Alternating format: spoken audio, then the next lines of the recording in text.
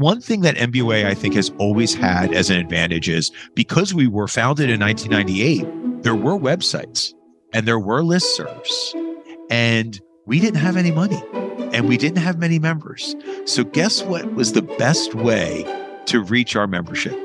Through a website and through listservs, and then eventually through webinars. And so I describe NBOA as a digital native, as an association. We didn't start with a big face-to-face meeting. We didn't start with a lot of in-person workshops. We started digitally.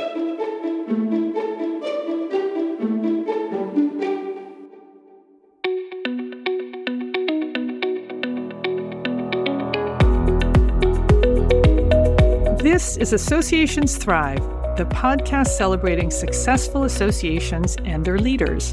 I'm your host, Joanna Pineda, CEO and Chief Troublemaker at Matrix Group International. Listen in as top association executives tell all, revealing the creative and innovative ways they're increasing membership, generating revenue, nurturing engagement, and reimagining their organizations.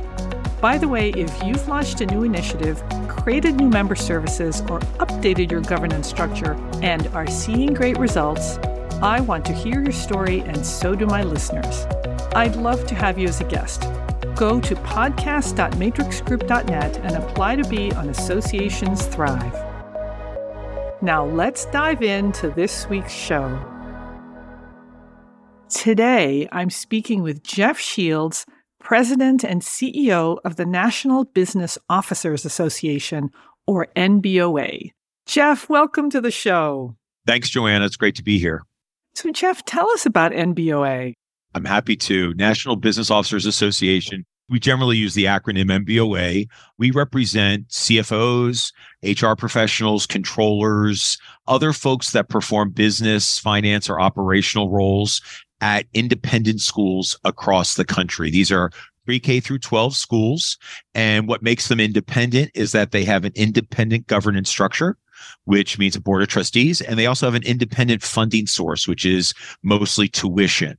And they're 501c3s, just like NBOA. So we have a lot in common, a lot that's different, but we represent over 1,400 schools in the United States and even more internationally.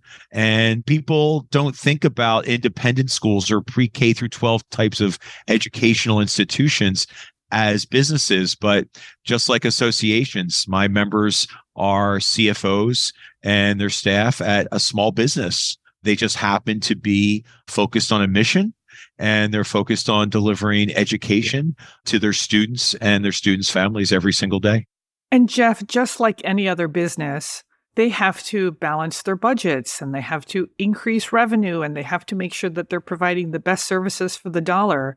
Amazing. And when we think of schools, we often think of the teachers, but these are the professionals who are really allowing the teachers to do their jobs.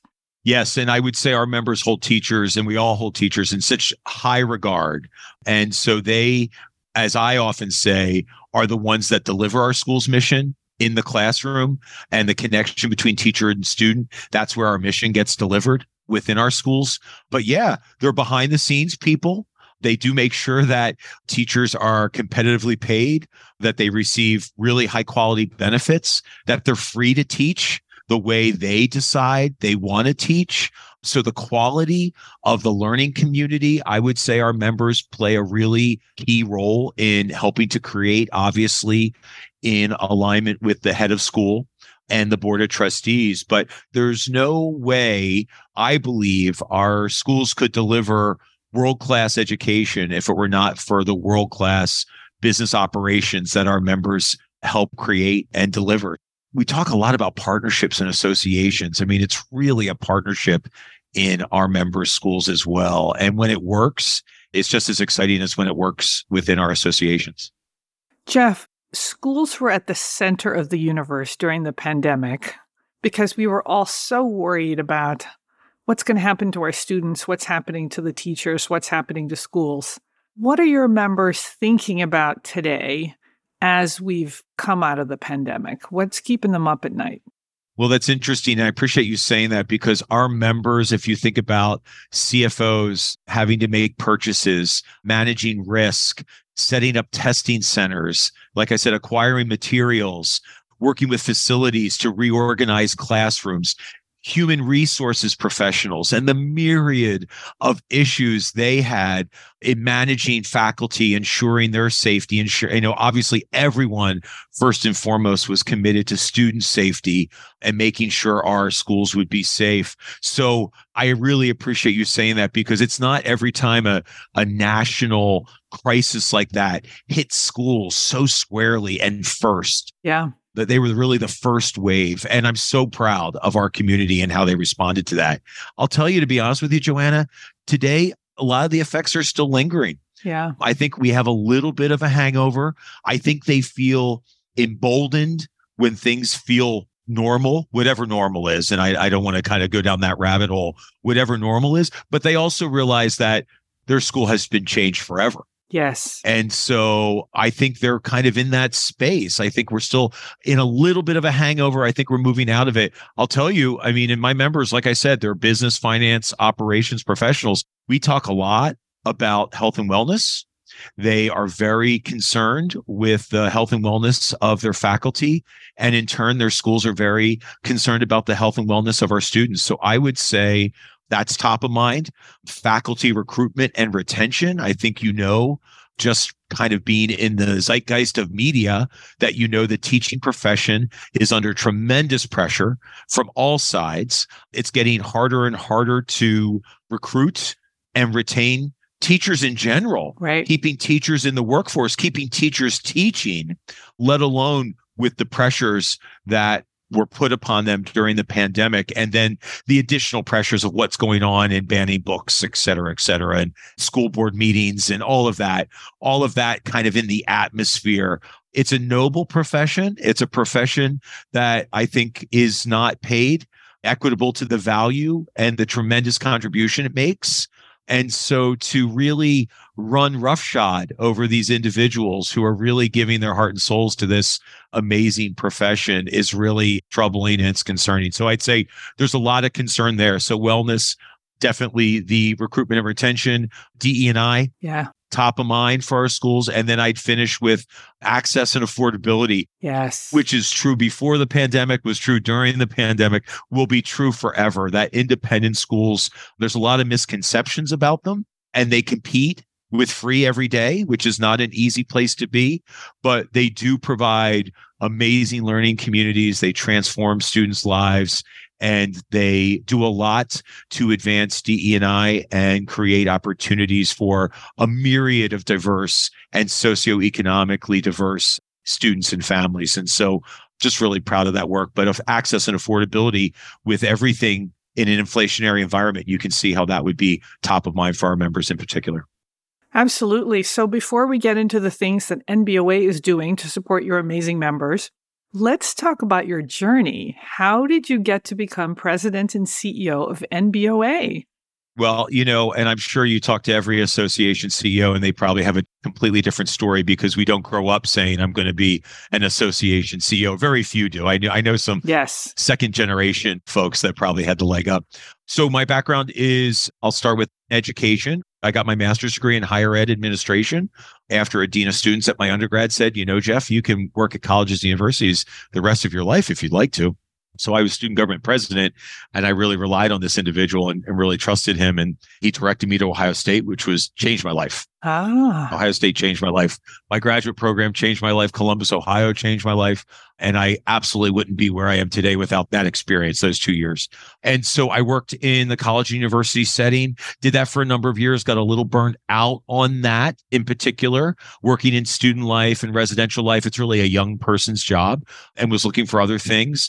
Was reminded that there was an acquaintance of mine that made that transition and made it from student affairs in colleges and universities to nonprofit associations.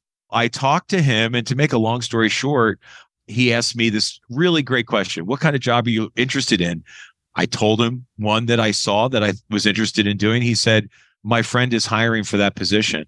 And 2 weeks later, I got the job at the National Association of Home Builders, and I've been working for associations ever since. You were at NAHB, and what did you do at NAHB? Oh my gosh, I had the best job in the world. I was the assistant director of leadership training. So I worked with some amazing people. And what we did, and think about this, given my background working with students on campuses and now what I do today, but we would put on leadership training conferences for volunteers at the various state and local home builder associations across the country.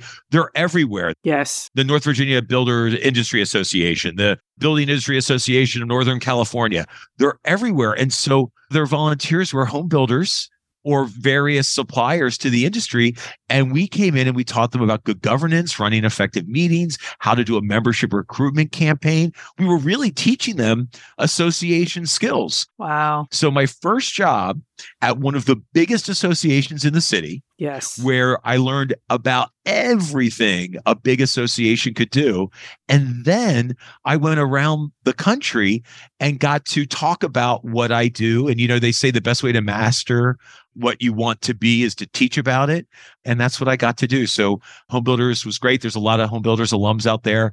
But NACUBO, which was my next job, which was the National Association of College University Business Officers, that was really transformative because I connected with two CEOs, very different CEOs during my tenure there, and my direct supervisor, who was a senior vice president. And they all just taught me everything I needed to know about being an association executive. So I learned it all from Jay, John, and Carla. I'm just going to give their first names and say they were the ones that taught me everything I needed to know. And do you know what they did, Joanna? As a director level staff in a mid-sized association, they invited me into the boardroom almost immediately. Oh, wow. Privileged. They knew that you wanted to be groomed and that you could be. I was lucky enough to do that. And I think getting in there in that role that early, working directly with a board of directors, absolutely helped me prepare for the job I have today. That's really very insightful of them, because often you hear about organizations where it's really the top staff who are in those board meetings. But the fact that you got exposure to that must have been just incredible. And can you imagine? I mean, so the board was comprised of CFOs from colleges and universities all across the country. So you can imagine who was sitting around that table. I mean, it was intimidating. Right. And, you fake it till you make it kind of thing. And so I just drew on everything I knew and just tried to be my authentic self. But that married with opportunity, I think, is what helps propel a career. And so they certainly gave me plenty of opportunities. And I'll always be grateful to those three individuals for that. So at some point you said, I'm ready to take the top job. Yes. How could I resist, right? I had been at NACUBO, which was the College University Business Officers, for I think around 10 years. And then this position opened up. The founder of NBOA, because we're only 25 years old, the founder, after 12 years, decided it was time for her to move on to other opportunities. And she kind of retired, went into a consulting practice, that kind of thing. And too many people were in my ear saying, Jeff, you should really take a look at this group. So I was ready.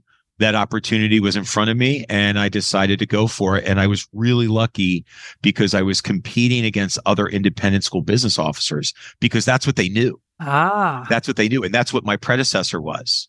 So they kept saying, well, we really want an independent school business officer, Jeff, but we'll keep you in the process, And I said, okay, I'll play along as long as you play along. And the best advice I got from that search consultant was just keep doing what you're doing. Keep being true to yourself. Be the best association executive you know how to be throughout this process and let that sort itself out. That was probably what made me different and unique and what made the board willing to take a chance on a first-time CEO who never worked at an independent school or attended an independent school his entire life. But NBOA isn't an independent school. You're an association. So the fact that you worked for a business officer association previously, you were probably one of the few people uniquely qualified for this job. Yes, I think they saw that as well. But we know, and Joanna, I'm sure you know enough boards that really want that CEO to be someone that clearly, as they present you to the membership, clearly understands the work and the lives and the pain points and the successes of its members. And I'll tell you, there were skeptics. There were skeptics when I started at NBOA. I'll tell you two reasons why. One, I wasn't an independent school business officer. And two, they were worried I was going to try and turn NBOA into NACUBO. Ah, And that would have been ridiculous because NBOA is NBOA and it's wonderful and it's unique. And the members are smart and good people and do very different jobs at pre-K through 12 schools than similar business officers at colleges and universities. There's a lot of intersection. There's a lot that's the same, but their cultures are so different. I mean, think about it. They're working with kindergartners, maybe some preschoolers to high school seniors. right. That's just a different journey that you're experiencing within your learning community. And so I picked that up right away. I had no interest in making it Nakubo Junior or Little Nakubo. I wanted NBOA to be the best NBOA it could be and be worthy of the amazing members that I met very early on and understood were really special, smart people. Well, let's talk about NBOA. So you're thriving. I have a chance to work with your team. How's membership? Membership, we're working our way back. We took a hit like many associations during the pandemic, and I understand that. We talked earlier about schools were really put back on their heels and they were spending money on things that they didn't have budgeted and they didn't know what the future looked like. And so they were really conservative. And rightfully so. You can really understand it. 100%.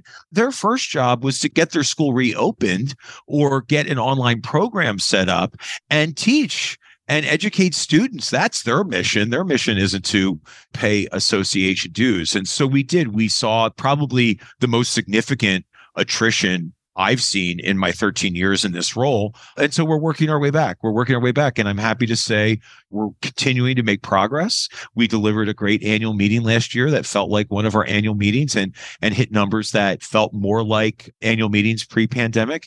And our membership is coming back too. And so I'm really grateful. And we're going to keep doing what we're doing, demonstrating our value and delivering for our member schools and keep working on that.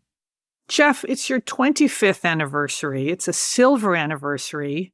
How does NBOA chart the next 25 years? How do you do things differently while remaining true to the mission? I think you have to understand, first and foremost, that 1998, think about 1998 versus 2023. Yeah. We didn't have social media. We hadn't been through a great recession.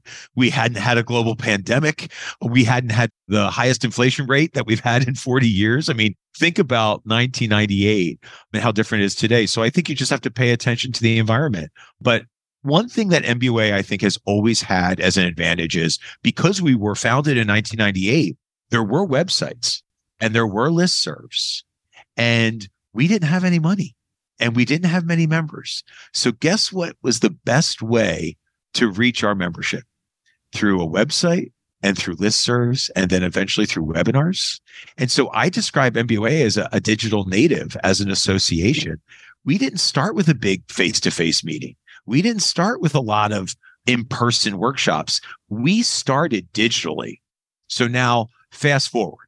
We have a great website that we pay a lot of attention to because obviously, for any association, your website is the most front-facing communications platform that an association has. And for us, it delivers a tremendous amount of the value that we provide through our membership. So it's very important. But we have robust online courses. We have robust e-publications, e-newsletters. So I think we're going to be investing in a digital-first strategy, first and foremost, over the next several years and really kind of leverage what we've already done pretty well, but really connect the dots, I think, even better than we may have done that in the past. And I think every association that wants to thrive from 2023 going forward is likely to do the same.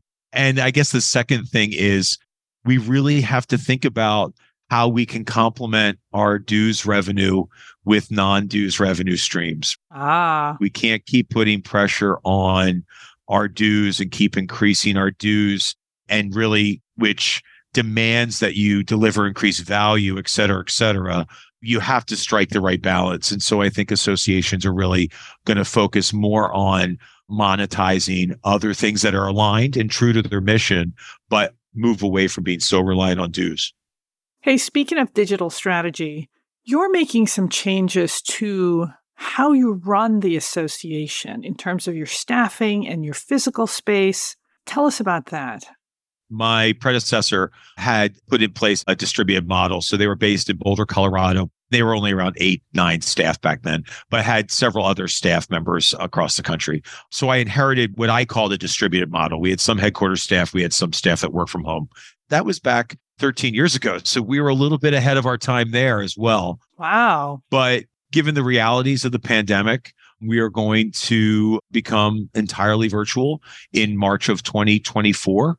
We will continue to have a very, very small footprint in Washington, D.C., which is where I live, but be what I consider to be completely virtual. And I think we're well positioned to do that because we've always been, like I said, somewhat distributed. We were about 50-50, but now we're going to go all in. It's actually harder, Joanna, if you want to know. It's harder to live in both worlds than it is to pick one. I agree with you. Because fairness and equity, right? Fairness and equity, when you have half your workforce working from a traditional office Monday through Friday, 8:30 to 4:30, 9 to 5, whatever it is, and then another 50%, because now we're about 19 FTE, another 50% working from home. Any policy decision you make, running it through those two different lenses, it's really challenging. So I think it'll be nice to fully live in a virtual world from that perspective. But yeah, we're excited. Obviously, we're going to be saving a lot of money to the bottom line, but we already invest tremendous amount in staff culture. We meet every summer as staff offsite. We meet every December to do more staff planning, performance management, investment in infrastructure. We've always been keen to invest in technology to support the entire enterprise. So we've got work to do, but I'm excited about that future. So you talked about how you just redesigned your website, and my team had the pleasure of working with your team. Yes. Often, Jeff, these website redesigns are a proxy for a conversation about who the organization is becoming. So what did that do for NBOA? Well, we made a commitment several years ago that we were going to really explore beyond our primary member, the business officer, and acknowledge that there are a lot of individuals that have traditional business, finance, or operational roles that we could serve that are important to the business of the school. And so that's when we began our Big Ten expansion to really the HR professional and the controller and accounting staff and other staff in the business office really wanted to serve them.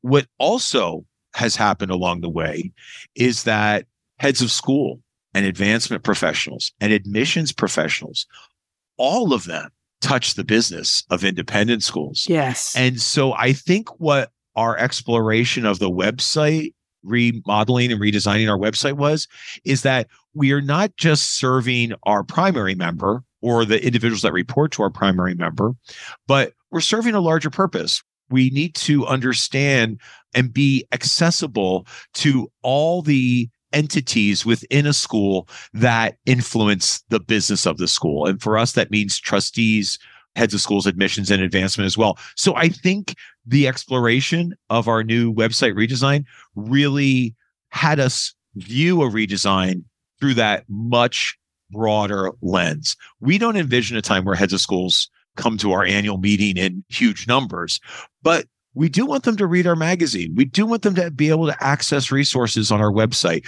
We do want them to pay attention to a conversation in one of our online communities that could be something their school is dealing with. And we want to be open to them because we think if they're more dialed into the business of independent schools, they'll be better partners to our primary member. They'll be better partners to our business officer and to the other folks that we serve most directly. Jeff, this is brilliant because the name of the organization is the National Business Officers Association, but you're a trade association. It's the schools that are members. So you're saying anybody at the schools that really has anything to do with the business of the school should and can take advantage of the resources of the association. So it's really expanding who you're serving within the membership. 100%. And we encourage that. We encourage our primary member, the business officer, we encourage them to think broadly about who within the school could benefit from accessing NBOA resources. And we really encourage them to think broadly about that. We still do a print magazine 6 times a year. I'm going to hang on to that as long as I can. It's one of the last tangible benefits that associations still deliver. And thank goodness for a robust business partner community that still advertises in it, that we're able to do that. But access our online communities, access our wealth of resources, access our research, our original research that we are doing on the industry from a business and finance and operational perspective, so that you make better decisions for your school, or you're more informed when you're engaged in those conversations with your CFO or your trustees. What kind of research are you doing? Oh my gosh. We just recently published our financial state of the industry, which is the only research of its kind for independent schools that takes all of its data from a school's audited financials and then applies 17 different ratios for schools to not just benchmark, but really understand their performance in some key areas, whether it's fundraising, financial aid allocations, investment in physical plant, et cetera, et cetera. So it really helps a school understand themselves, I think, more deeply. Our platform, we have a fully customized data collection and data reporting platform called Business Intelligence for Independent Schools. That has a number of reporting tools on it that also can help any leader, any business leader at a school understand their own school's data, but in the context of comparing it to others. And then we also have just released one of a kind. We have a partnership with the Common Fund Institute, which does an independent school study of our endowments. Now, there's a lot of conversation about endowments. Oh, and there's some bad news about endowments on your homepage. Yes, there's some really bad news about endowments this year.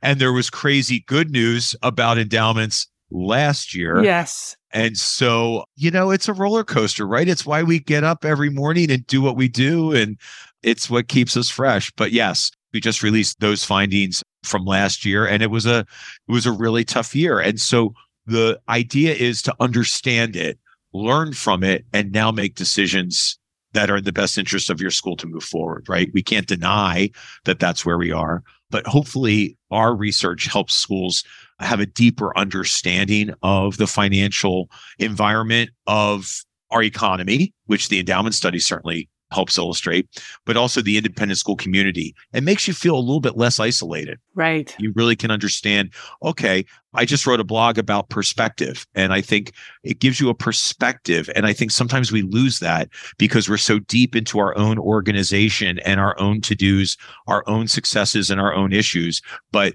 the research helps provide a perspective that I think is particularly valuable when things are so uncertain, right? Inflation, the markets, things that are significant to our schools. Jeff, you mentioned the magazine, and the magazine just won a Trendy Award from Association Trends. Yes. And Melissa Zinder, who's on your staff, just won Young and Aspiring Professional from Association Trends. So congratulations. This feels like a big deal. Well, it's really nice of you to bring that up. The credit goes to the amazing staff at NBOA, and I'm really glad. I say that CEOs get more than their fair share of credit, and they get more than their fair share of the blame. But this was a great opportunity for standout individuals, and there are many on the NBOA staff, I'm proud to say, that really have turned out standout performance. And I'm incredibly proud of our magazine. It's high quality, it's relevant, it's interesting. And I'm so glad that that's been recognized. And Melissa in particular, it was no secret to us that she's a young and aspiring, outstanding professional. She's worked at NBOA nearly 10 years. It's her second job after her postgraduate degree. She's a really impressive individual. I'm just so glad that she was recognized, but also glad that NBOA, I hope, is an important chapter in her association and professional journey, because she's certainly made significant contributions to the association during her tenure. Well, I'll tell you, my team raves about your team. Ah, that's nice. And talks about how thoughtful and responsive they are. Well, that's great. We have a universal commitment to quality and member service. I think that's kind of our binding agent. We have pretty high standards when it comes to quality, and we're very, very committed to serving our members and making their jobs easier, their days better, maybe sleep better at night.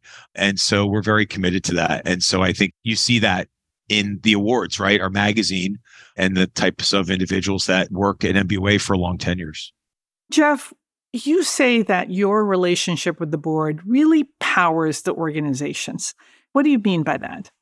Well, when I was sharing with you the opportunity I had at Nakubo early on and the mentors that I met there, the CEO I was working for as I departed to go to NBOA said probably the most important words to me, the best advice I've gotten as a CEO. He said, remember, Jeff, it's all about relationships. And he was a former board chair at Indiana University. He was board chair of the Association of Governing Boards. So he was in some pretty significant board roles in his career.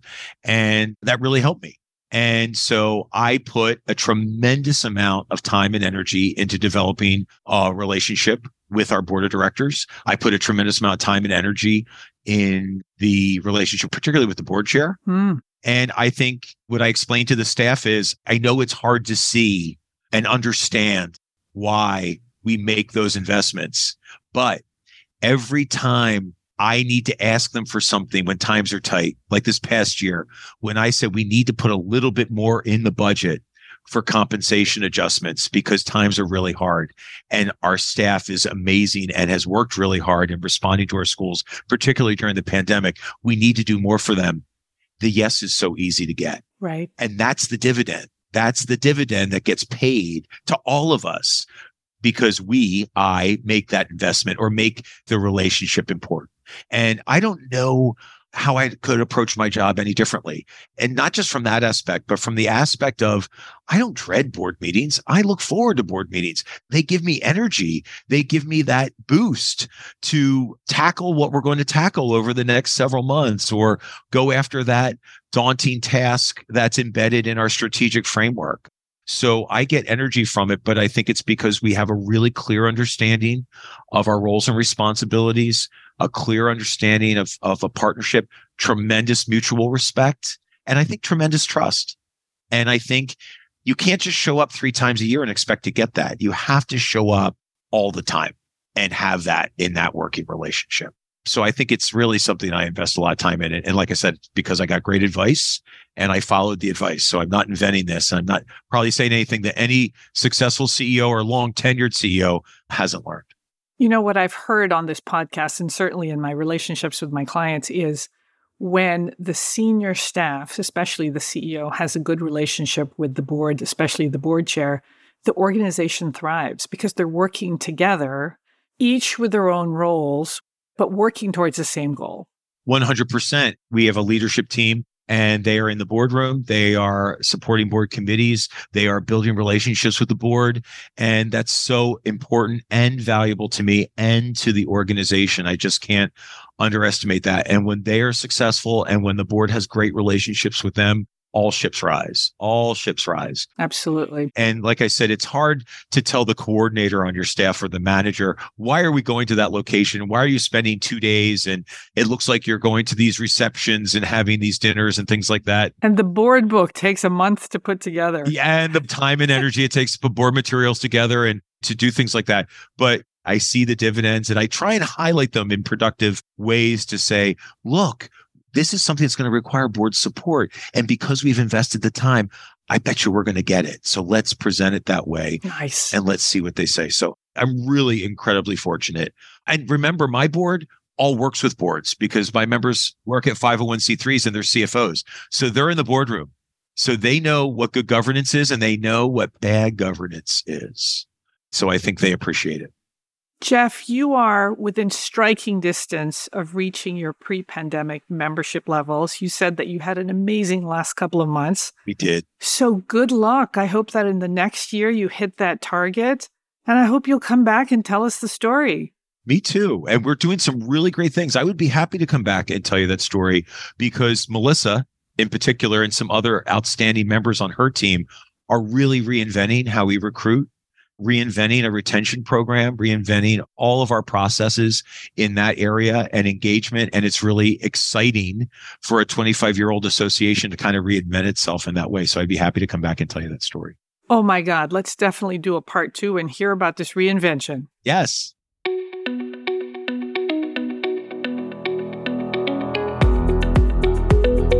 Thanks for listening to Associations Thrive. We're so glad to have you here. You know, my personal mission and the mission of my company, Matrix Group International, is to help associations and nonprofits increase membership, generate revenue, and thrive in the digital space. I want to hear stories of how your organization is thriving in today's challenging landscape. Please apply to be on my show by going to podcast.matrixgroup.net. By the way, do you need help with a digital initiative? Maybe it's a website redesign, a new membership database, or a hybrid meeting that you're planning. I'd love to connect with you. Please visit the Matrix Group website at matrixgroup.net. Thanks again for listening to this week's episode of Associations Thrive. Don't forget to subscribe to the show, leave a 5-star rating, post a comment, and share it with your colleagues and friends. Bye!